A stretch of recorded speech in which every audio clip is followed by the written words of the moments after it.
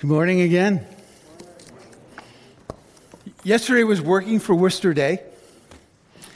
What happened yesterday was 1,100 volunteers who raised a $110,000 budget, worked on 21 sites throughout the city. Among those volunteers were about 50 people from Journey Church. We were at Great Brook Valley, painting the Youth Activities Center, laying concrete, a variety of tasks. But throughout the city, all this kind of stuff was happening. And it was an idea that began 4 years ago.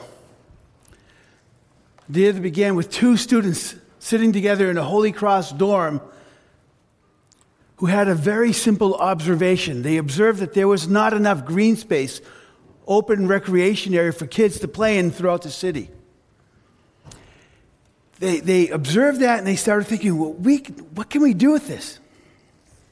And that idea, that observation has caught momentum. The decision to do something has caught momentum. It's spread through the city.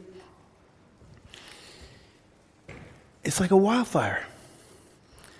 The rallying cry yesterday was, "It's for the kids. It's for the kids." And that was the cry that brought the whole city together. You had thousands, you had hundreds of students, you had corporate sponsors, you had various agencies there, you had churches there, there were civic leaders all coming together. And again, it began with two college students sitting together in a dorm who saw a need and had the audacity to believe that they could do something about that need. So they did it. Every great movement of God begins with a burden. It begins with a holy distress, a God-given brokenness in our hearts over what is just not right. And then a prayer-driven burden to do something about it. But a burden is just a burden if there isn't a clear vision and a clear plan to bring about change. What takes people from the point where they are from the point where they want change to the point where they believe change is possible and are willing to fight for it? I think it begins with a vision. It begins with a burden, then it begins with a vision of God and a vision of what the end goal can look like. And then following that, it begins with a clear plan and process. And we're going to walk through that today. That's what God does for Nehemiah. He gives Nehemiah a holy distress about the condition of Jerusalem, a vision of who God is, and a vision of what Jerusalem can be. And then the beginnings of the plan to make it so. He puts it in Nehemiah's heart. We're told in Nehemiah chapter 2, verse 12. He gives Nehemiah a plan for what to do for Jerusalem. So Nehemiah sets out for Jerusalem, 900-mile journey, about 3 months to go. And he gets into Jerusalem, and for 3 days he's quiet. We're not told what he does. We're only told that he didn't tell anyone what God had put on his heart to do. Finally, on the night of the third day, Nehemiah goes on a recon mission. Why? It's because although he's heard about the condition of Jerusalem, and although he's been in Jerusalem for 3 days and kind of seen some of it as he's kind of probably walked through the city, he hasn't seen it up close and personal. So he takes this recon mission on the third night, and he just goes through the city, the different areas of the city wall, and he sees what's there. He wants to see the full nature and scope of the problem before him. Why? Because you can't solve a problem until you really know and understand that problem. This is why you've been asked over the last few weeks to take a close and personal look at this neighborhood, to actually walk through the neighborhood and look around and prayerfully asking God, show me what you want me to see. We can't make an impact in this neighborhood if we don't really know this neighborhood. And we can't make an impact in the city as a whole unless we really know our city as a whole. We have to be people who are willing to get up close and personal and see for ourselves. There's some things we can learn from demographic data and from reading newspaper articles or whatever. But until we see for ourselves, it's out there. It's not in here. Until we see for ourselves, we have a vague idea, but not a real idea of what the scope is and what the possible solution might be. We need to be people who get up close and personal, inspect for ourselves. So I invite you again, walk around, walk slow, walk with your eyes open, walk with your prayers. Pay attention. Let's do that together. Nehemiah, after 4 months of fasting and praying and weeping and mourning, 3 months of travel and thinking before God, 3 days of observing on site in Jerusalem, and 1 night of close inspection of the wall. Finally, after all that, he's ready to talk to the people. He's heard, he's seen firsthand, he's prayed, he's listened to God. He's finally ready to talk. So read with me Nehemiah chapter 2, verses 17 and 18.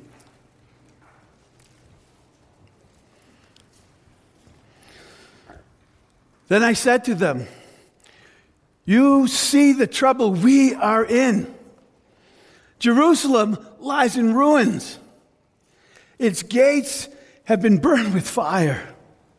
Come, let us rebuild.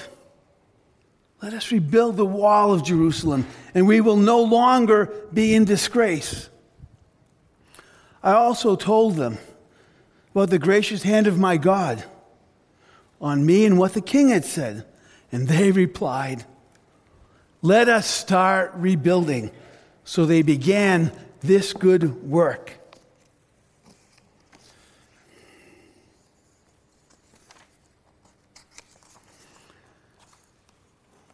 Nehemiah begins by telling them what the situation actually is.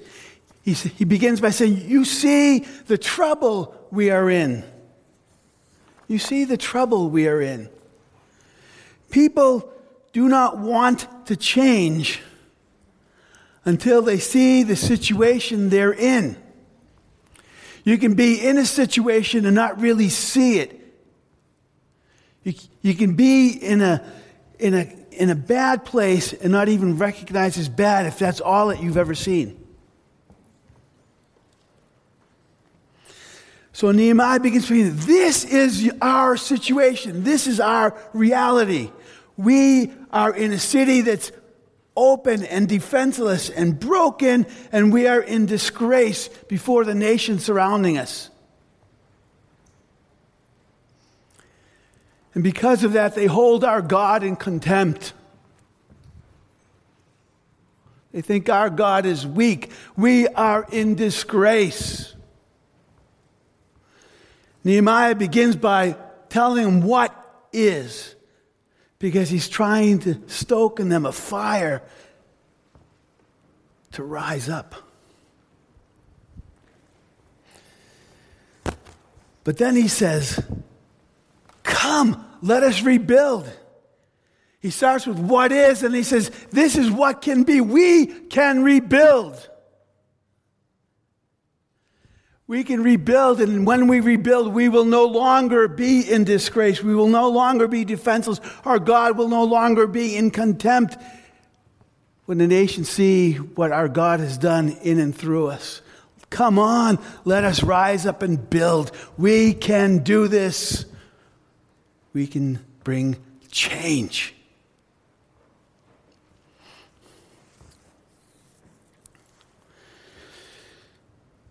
People don't try to change. They don't try to change their situation until they believe that change is possible and that change leads them to a preferred future. That's what Nehemiah is doing for them. He's letting them know that change is possible and that the change will bring them into a preferred future, from shame and disgrace to no shame, no disgrace, from fear to freedom.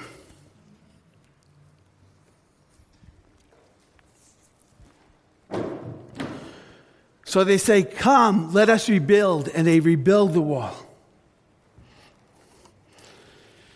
So we're going to read some of what that rebuilding process looked like. We're going to read chapter 3 together now. Now, this is a chapter with a list of names, a whole lot of names. And if you're just reading, thinking of it as a chapter with names, your eyes are going to glaze over. And you're going to start to snore. Which is, not a terrible thing. But you will miss out on what God wants to say to us through this chapter. This chapter is here for a reason. So as we're reading, pay attention to the big themes of the chapter. Pay attention to some of the phrases that keep repeating themselves. Ask yourself, what does this mean? How does this chapter hang together? What might God want to say to us through this chapter? Okay? So Nehemiah chapter 3. Eliashib, the high priest, and his fellow priests went to work and rebuilt the sheep gate.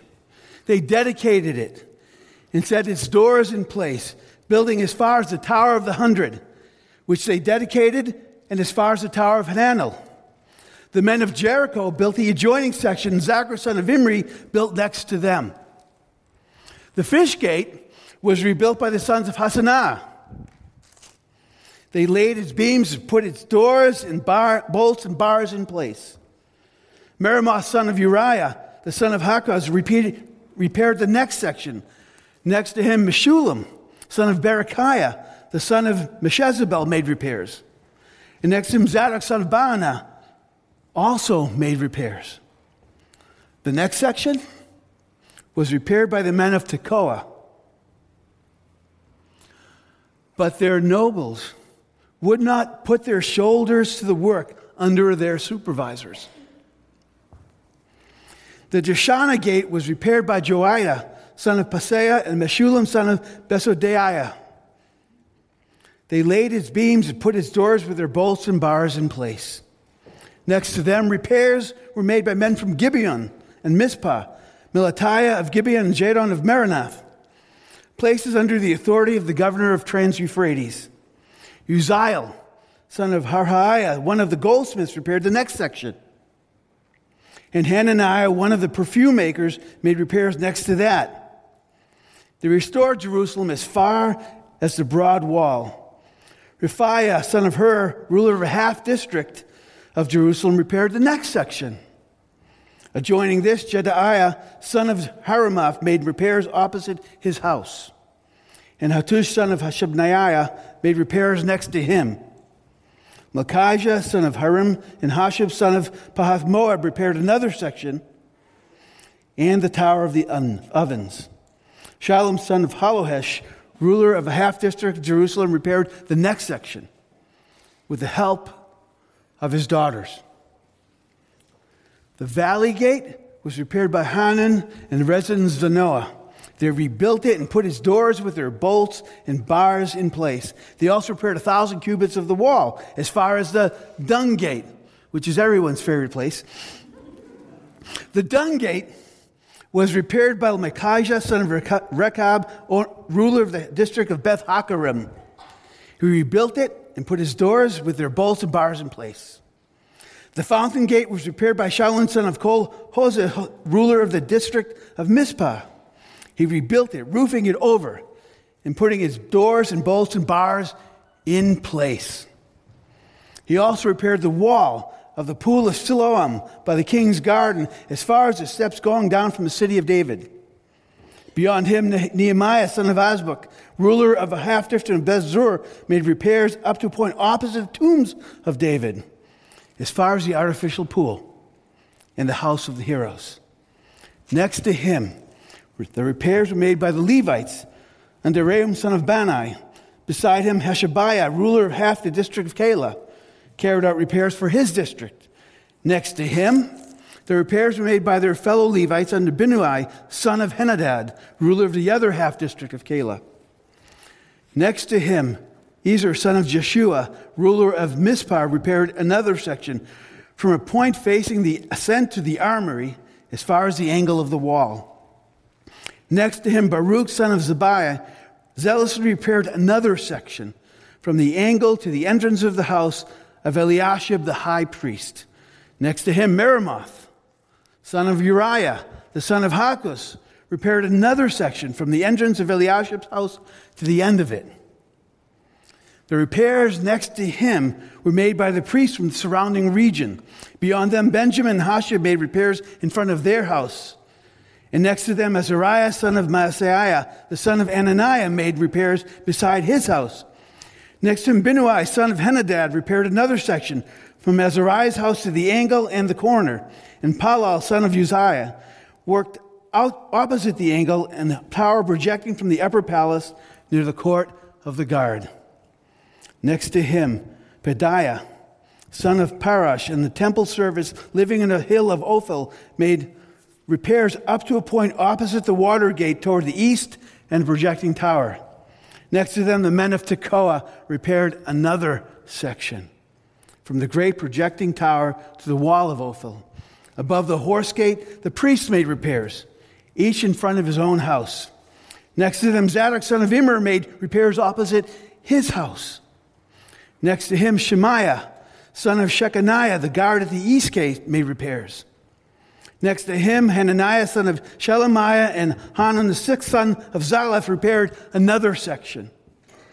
Next to them, Meshullam, son of Berechiah, made repairs opposite his living quarters.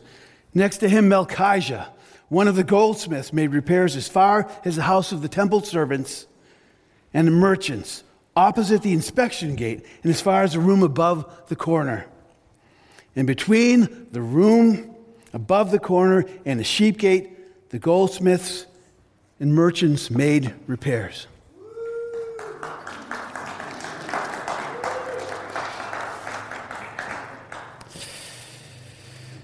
Yeah. So what do we make of that? You got this long, long list of names. Lots of detail. What does it mean? What can we draw from that? I'm going to try to draw 4 things from this, okay? The first thing that I want to talk to you about is this idea of consecration. This whole list starts with Eliashib, the high priest. Eliashib is the grandson of Jeshua, who was the priest during the time of Zerubbabel, 140 years earlier. And the high priest was the most important religious leader in the city. His work, Eliashib's work, was around the sheep gate, which is in the northeastern part of the city, which is where the temple is.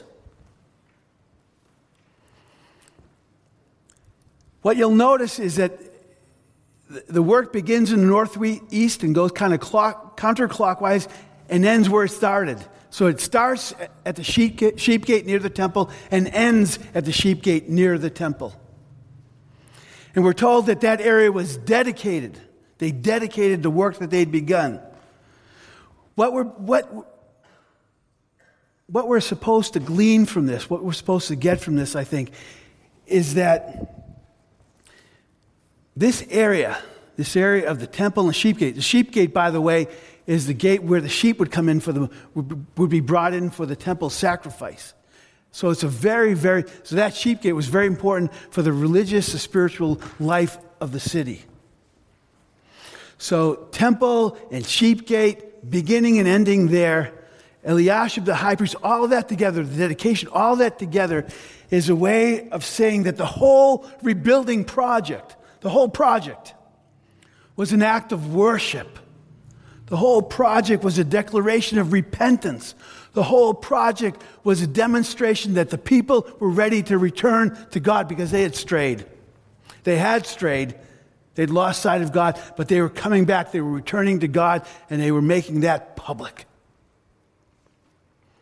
It's a bold statement about the people of Israel returning to their God.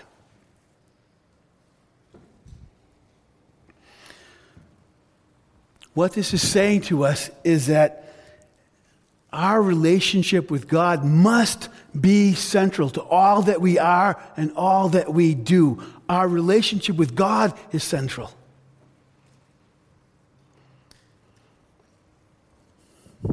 God is central. So it's the most important place to start. It reminded them that God was central. It's the same thing with us. Colossians 3:17, one of our sort of church theme verses. Whatever you do, whether in word or deed, whatever you do, whether in word or deed, do it all in the name of the Lord Jesus, giving thanks to God the Father through him.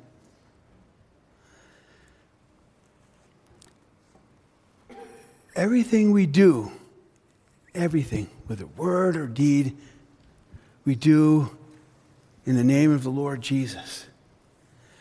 And we need to remind ourselves daily, often through the day even, that everything we do should be in the name of the Lord Jesus, giving thanks to God the Father through him. Consecration. We're called to a daily consecration of our life, of our thoughts, of our words, of our actions, of our family life and relationships, of our work life, of our school life, of our careers, all that. We're called to a daily consecration. We have to remember this, hold on to this. So consecration.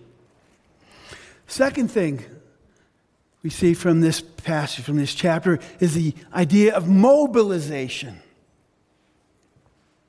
Mobilization. What you see in this chapter is that there are over 50 people or groups that are mentioned.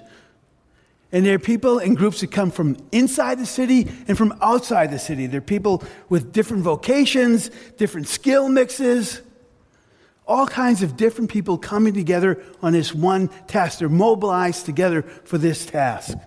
You see men, you see women, you see priests, Levites, temple servants, gate guards, you see rulers, you see nobles, you see the unions and the guilds. That's what the perfume makers are. And the goldsmiths, they're examples of a couple of the unions, if you will, in the city, the guilds. They're coming together. You see people from who actually live in the city, residents of the city working on this. But you also see people coming from the towns and villages in the surrounding area. You see people from Jericho, from Tekoa, from Gibeon, from Mizpah, from Zanoah, all of them outside Jerusalem. They're coming together. 50 groups of people are mentioned as being involved in a building. Each person group doing their part. Now imagine with me for a moment what it would have been like if instead of 50 groups of people, instead of a whole mobilization, only 20 groups got into the job, got into the work. Only 20 groups were mobilized. What might that have been like? Maybe they never would have finished the project. Maybe, who knows what had happened. But see, they had a 140-year history of starting stuff and not finishing stuff. Because people would mobilize for a little bit, then they'd stop, or they'd fight with one another, or different things happened. So you had 3 waves of exiles coming into Jerusalem over 140 years. And after 140 years, the city was still a mess. But finally, they mobilized and they worked together.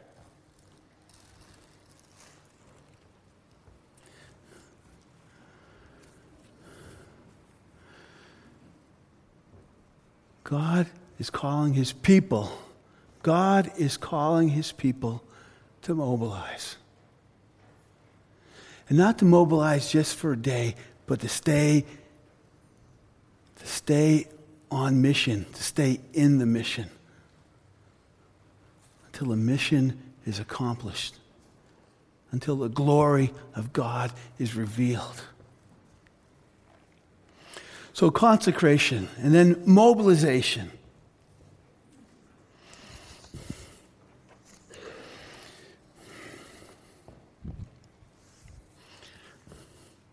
But before I get to mobilization, to the third point, there is one jarring note here.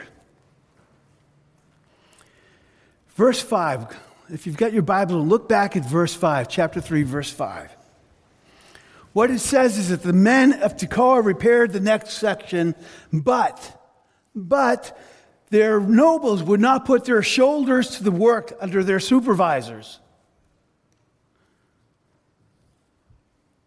The people worked, but their leaders didn't work. It doesn't say why exactly, but we have clues, I think. The Hebrew phrase literally says, did not bring their neck into the service of. They did not bring their neck into the service of. And this kind of implies that the reason the nobles didn't get involved was because they didn't want to put themselves under somebody else's authority. They didn't want to put themselves under somebody else's authority. It may mean that they resented the new leadership that had come into the city of Jerusalem. But for whatever reason, they weren't going to buy in because they weren't leading the show.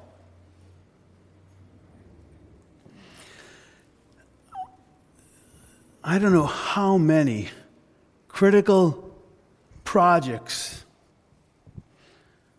have been compromised, have not been fulfilled because people are more interested in leading the charge themselves or getting their own way or getting the credit than they are in getting the job done, getting something good done. I don't know how many times something good has been stalled because people have too much ego. They're not willing to follow somebody else's lead. But it happens a lot. It happens a lot. It happens in our culture. It happens in our government. It happens in the church. It happens a lot.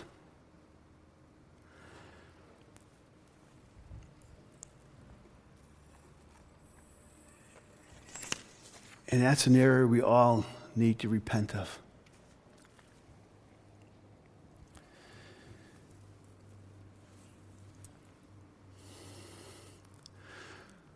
So consecration, mobilization, but also collaboration. The great thing about this chapter is that the nobles of Tekoa were an anomaly. Mostly everybody else threw themselves into it. People came together, the power of unity. You notice as we were reading through this text how many times a phrase appeared next to them, adjoining them. It says that they came together. They worked next to one another. And they worked in a way that was coordinated. They didn't just do their own thing. They gave up their independence and their control for the sake of a larger vision and purpose. They were willing to be under leadership. They were united under that leadership. But the leadership was really important too. The coordination of it was really important. What you have here in this chapter is 41 sections of construction. These 41 construction areas are going on simultaneously. Picture that. Each person, each group has a assigned section and assigned task. Some people work on gates, some people work on walls around gates. They're all working together at the same time. Imagine the level of planning and coordination and leadership that took.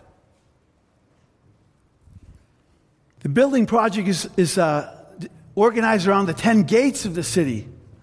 The gates are important because those are the most vulnerable places when attack comes. So they have to be built strong and well. But they're also the place that need to be able to open easily because that's where commerce goes in and out. The gates are important. The leaders take account people's self-interest. They take account their passion. And that's a good thing. There's nothing unholy about understanding what people's self-interest is. Imagine if the wall is necessary to your security, you're going to really want the wall in front of your house to be really well made. You're not going to take shortcuts there. If your passion to see the temple protected, you really want this temple to be protected, you're not going to take shortcuts there. You're going to do everything necessary to make sure this part of the wall is going to be great. Right? We all have self-interest. We all have passions, things that are really important to us. And we need to take that into account as we work together. Because you always work better, harder, more carefully when you really, really, really care about something, right? Amen? So they take that into account. So consecration, mobilization, collaboration, and cooperation. Jerusalem. What does that mean for us? We're not in Jerusalem. We're here in Worcester, 2016. What does that mean for us? It means that we need to go through the same kind of process that Nehemiah and the city of Jerusalem went through, the area around Jerusalem went through. We start with a holy distress that comes from asking questions and paying attention. When you look at this neighborhood and look at the city of Worcester and the area around, the region around as a whole, what do you see? What are you willing to see? Are we willing to look with the eyes of God in the neighborhood and city that God has placed us in? Now, when I look at the city of Worcester, there's some things that immediately jump out in terms of big needs in the city. We have an opioid crisis. People are overdosing on a potent form of heroin and dying. And the city's taking heroic measures to try to stop people from dying, but nonetheless, they get their shot of Narcan after they overdose, and they survive, and they're going back to it again, going back to the heroin the same day. There's a crisis. There is a crisis. And the factors behind that are profound and complex, but it's a real need in the city. We have gang violence. Many of you remember that this past summer, there were a series of shootings, a bunch of shootings between gangs in the city. And it was between young members of these gangs shooting one another because they felt like they were disrespected, and they had to shoot one another to regain respect. How crazy is that? What's behind all that? There's a need.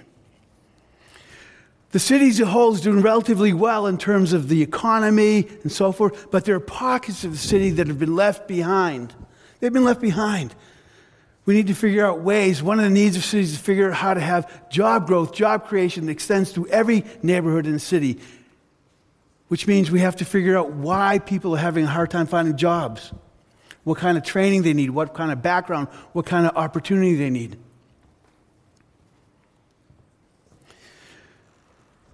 You've been hearing about the fact that Worcester has more refugees than any city in New England, and they're coming in out of unspeakable trauma, many of them. And they desperately need somebody who's come alongside them and provide not just physical needs to them, but a real welcome, an embracing of them as people, as individuals, as families.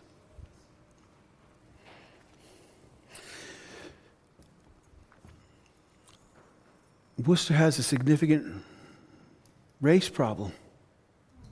A significant race problem. There are racial tensions racial injustices throughout the city.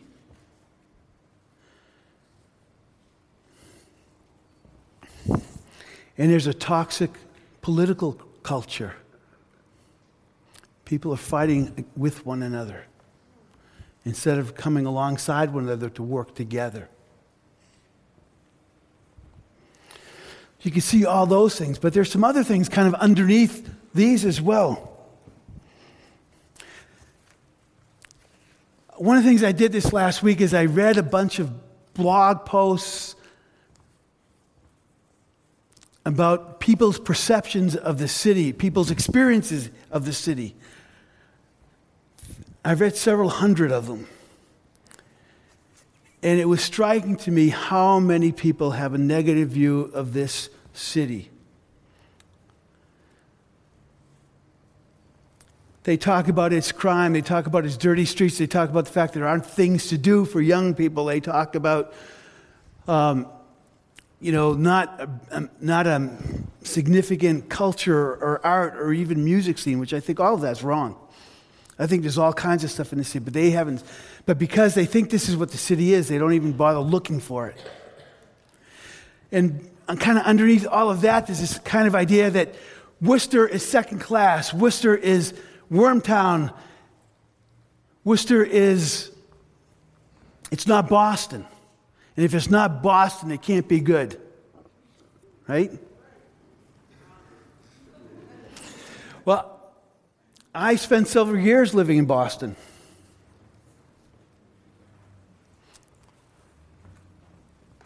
And then I've spent over 35 years living in the city of Worcester.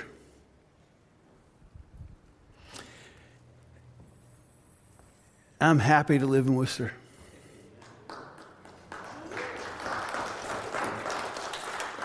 I intend to die here.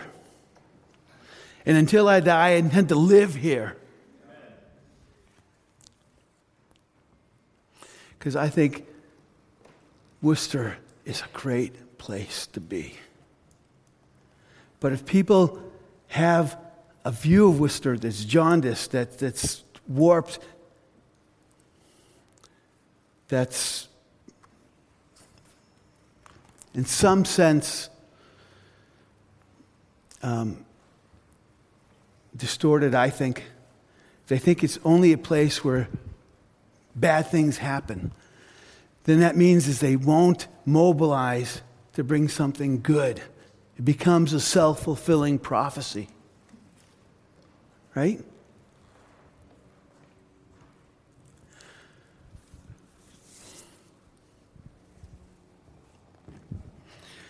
What is it that you see? The good as well as the problem, the need. What are we willing to look for? What are we willing for God to show us?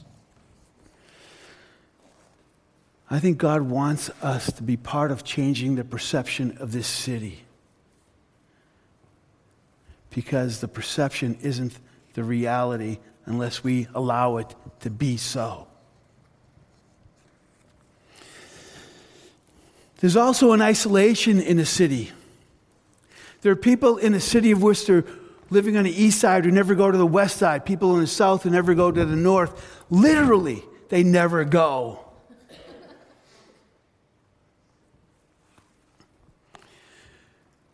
We divide about so many different things in this city. And what's true of the city as a whole is also true of the church in the city. Churches don't talk to each other very often in real ways. There's an isolation mentality in the city that has to be broken. It has to be crossed. It has to be demolished. And there's also a scarcity mentality in the city. The idea, part of the reason that different groups and neighborhoods fight with one another is because they think there are only limited resources. As if there was one pie with 8 slices, and if you didn't get one of those 8 slices, you weren't going to get any pie. People aren't used to thinking that if you run out of one pie, you can build another, you can bake another one. I can assure you that God can bake a whole lot of pies. He's not limited to one. We don't have to fight with one another about who gets a slice. We just bake another one.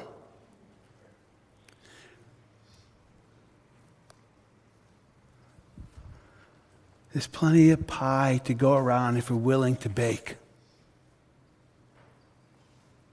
If we're willing to work together to bake rather than just fighting for what's right there, right in front of us. Lots of opportunity. Now, what we want to do as Journey Church is we want to build our church. We want to proclaim God's truth. We want to display God's goodness. We want to advance God's kingdom. We want to do all of that to God's glory, right? We want to do that. But that is not all that we want to do. Because we want not just to build our church. We can't just allow ourselves to build our church. We need to build the church in the city and region. If I were looking for a metaphor of the church in the Worcester area, I would say it's an estranged family. We know we're family, we're brothers and sisters, but we don't get along, we don't spend time with one. We are an estranged family. And estranged families break the heart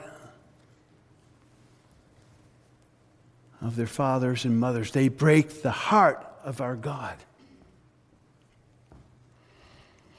Many of you know about the one another passages in the scriptures. Forgive one another, love one another, pray for one another, carry one another's burdens, all that kinds. There are all kinds of references in the New Testament, particularly to these one another passages, right?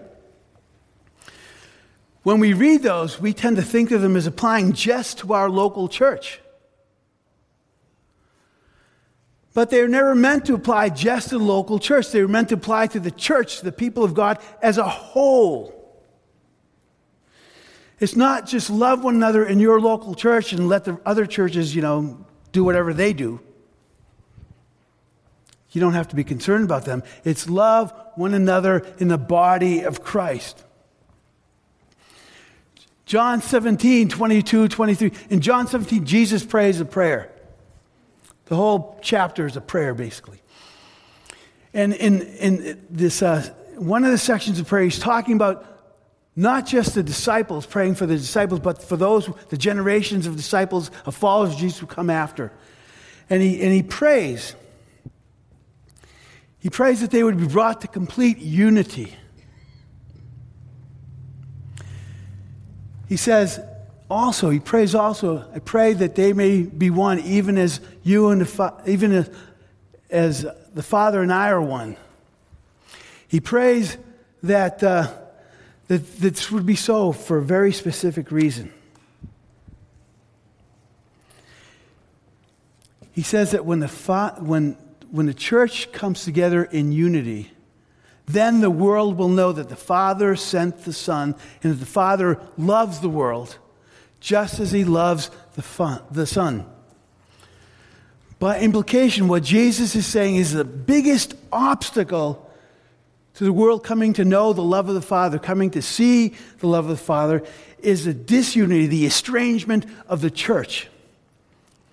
Because we are an estranged family, we're not in complete unity with one another, the world does not see, does not understand, does not experience the fact that the Father loves them.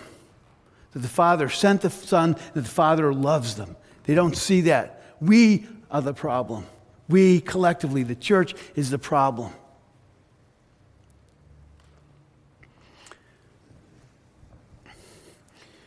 We compare, we compete, we criticize, we condemn one another over small things. Small things. We don't reach out.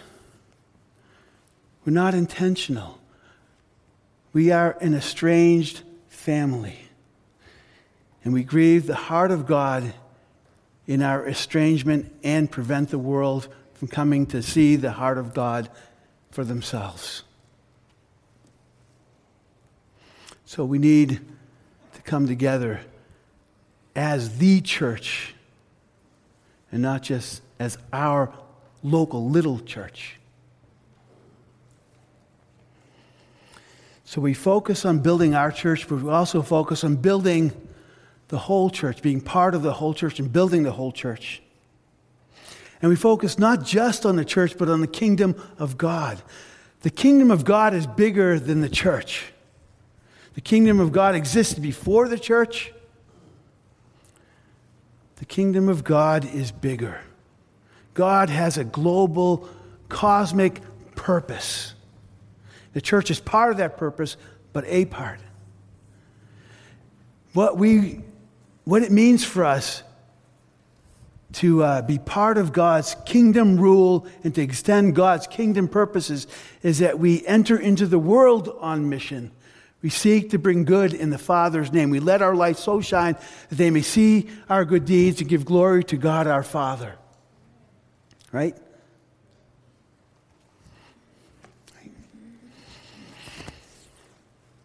Now, this means partnerships with one another in the church, and it means partnerships between the church as a whole and other stakeholders. It means partnerships. Here's what I see going on in the city, going on in the churches in the city and in the city as a whole. You've got all kinds of people, groups, churches, civic organizations doing good stuff. Somebody's doing good stuff over here. Somebody's doing good stuff over here. Somebody's doing good stuff over here. Somebody's doing good stuff over here. Over here. Over here. Good stuff popping up all around. But because they're doing it by themselves, it's not coordinated. It's good stuff happening without any connection. And what that means is there are all kinds of gaps, all kinds of holes, all kinds of cracks where people are falling through.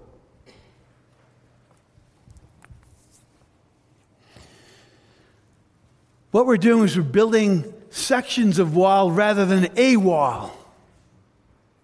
That means that the wall is only partially built at its best, and a partially built wall is no wall at all. It doesn't do the job. We've got to figure out how to build together in coordination so there aren't holes, there aren't gaps, there aren't people left behind.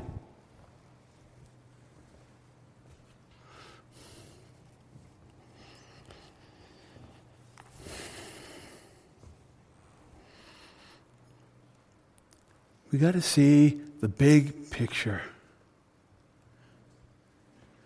and be willing to put aside our smaller agendas for the larger agenda and for the larger glory of God and the larger good of people throughout the city and region.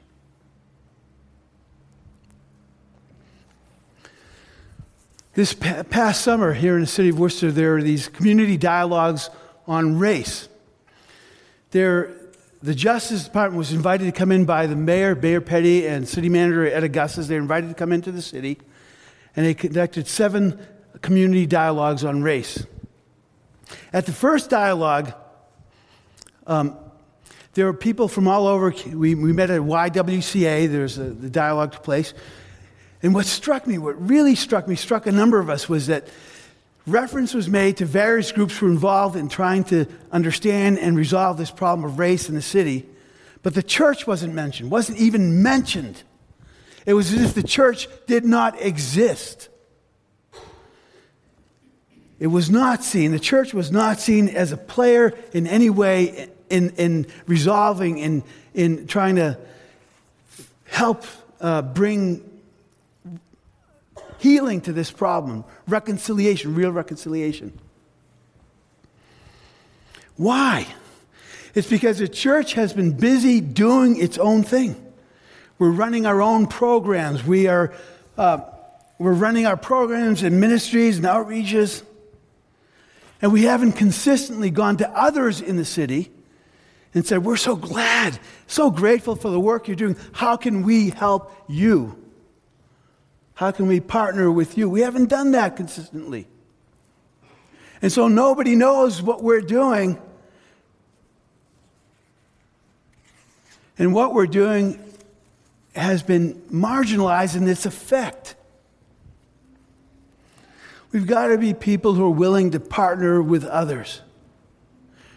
Even when we don't believe all the same things. If we care about the same things, we ought to be willing to partner with one another. We do it without losing our own identity. But we got to be willing to partner. Partner with other churches, partner with other civic stakeholders. People who care about the city.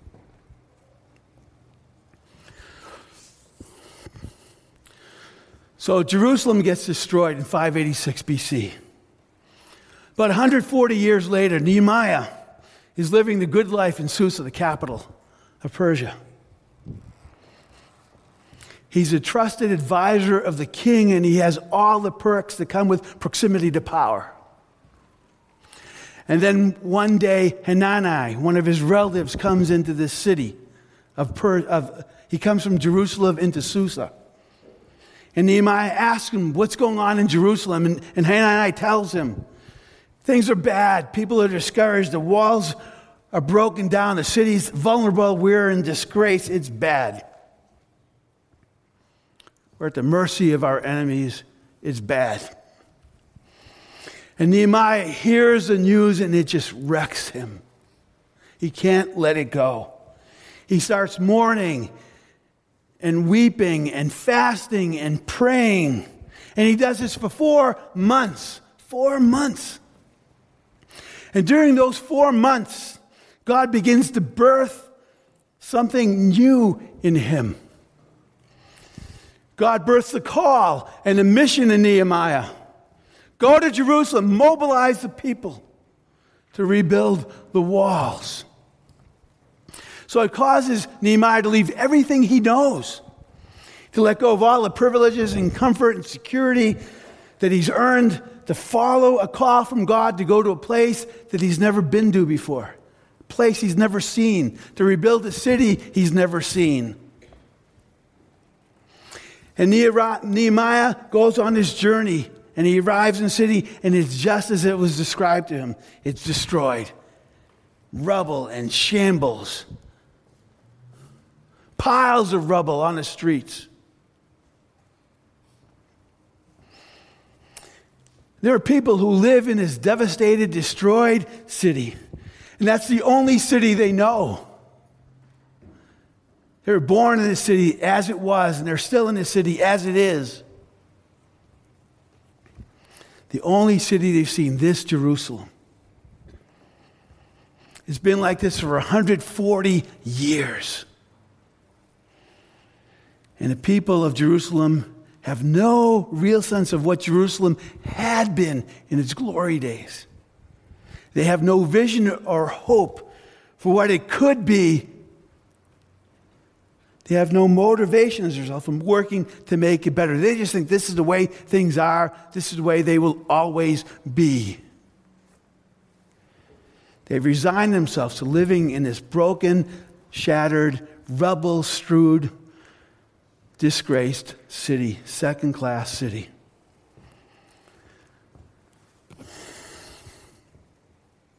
The wall of the city is broken down, and this broken down wall is a problem.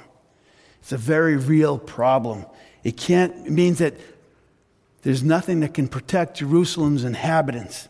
So the city is vulnerable to marauding raiders, to rogue thugs, to all those with the power and will to prey on the weak and the defenseless. It's a problem. But the broken down wall is not merely a problem. It's also a symbol and a symptom of a much larger problem. The real problem is that they've allowed their vision of God and his kingdom to become clouded and small. The real problem is that they've forgotten who they are and to whom they belong. The real problem is that they've given up their bonds of community, given into their own selfishness and narrow self-interest. The real problem is that they have lost hope of a better future for their lives and for their city.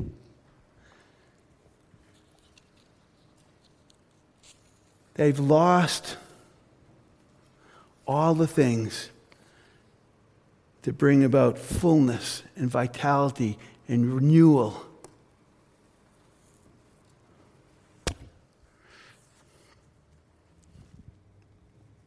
And so the wall of Jerusalem must be rebuilt for the sake of the city and its people. It's absolutely necessary for the city to know safety and security. The problem, the presenting problem, if you will, has to be addressed. But that's not all that needs to take place. Ultimately, the wall project is the means to build faith again in God and trust and connection with one another. The completed wall is a symbol both to the people of Israel and to the surrounding nations that the God of Israel is a great and awesome and good God. He's a good God.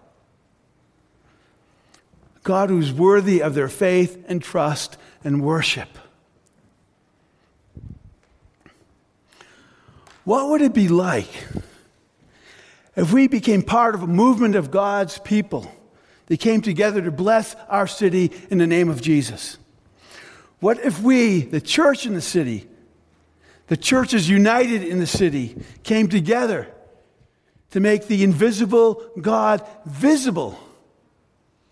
The invisible God visible through the way we together honor Jesus and love and serve our city and community. Would it be worth it to us if one day the city of Worcester looked around all the good things being done in the city, throughout the city, all the needs being met, all the hopes and dreams being birthed and being fulfilled,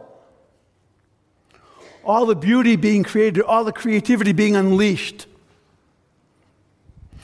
What would it be like if they looked at all that and said, this city is blessed.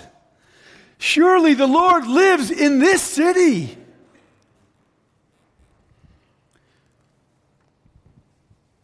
Let us run to know this Lord. Let's run. When that happens, wouldn't it be worth all the fasting and praying and thinking and planning, all the energy, time, all the money and sacrifice we've invested as the church in the city? Wouldn't it be worth it? This is no pipe dream. It's not a delusion. God is willing to do this if we're willing to rise up and rebuild together. So let's rise up and rebuild.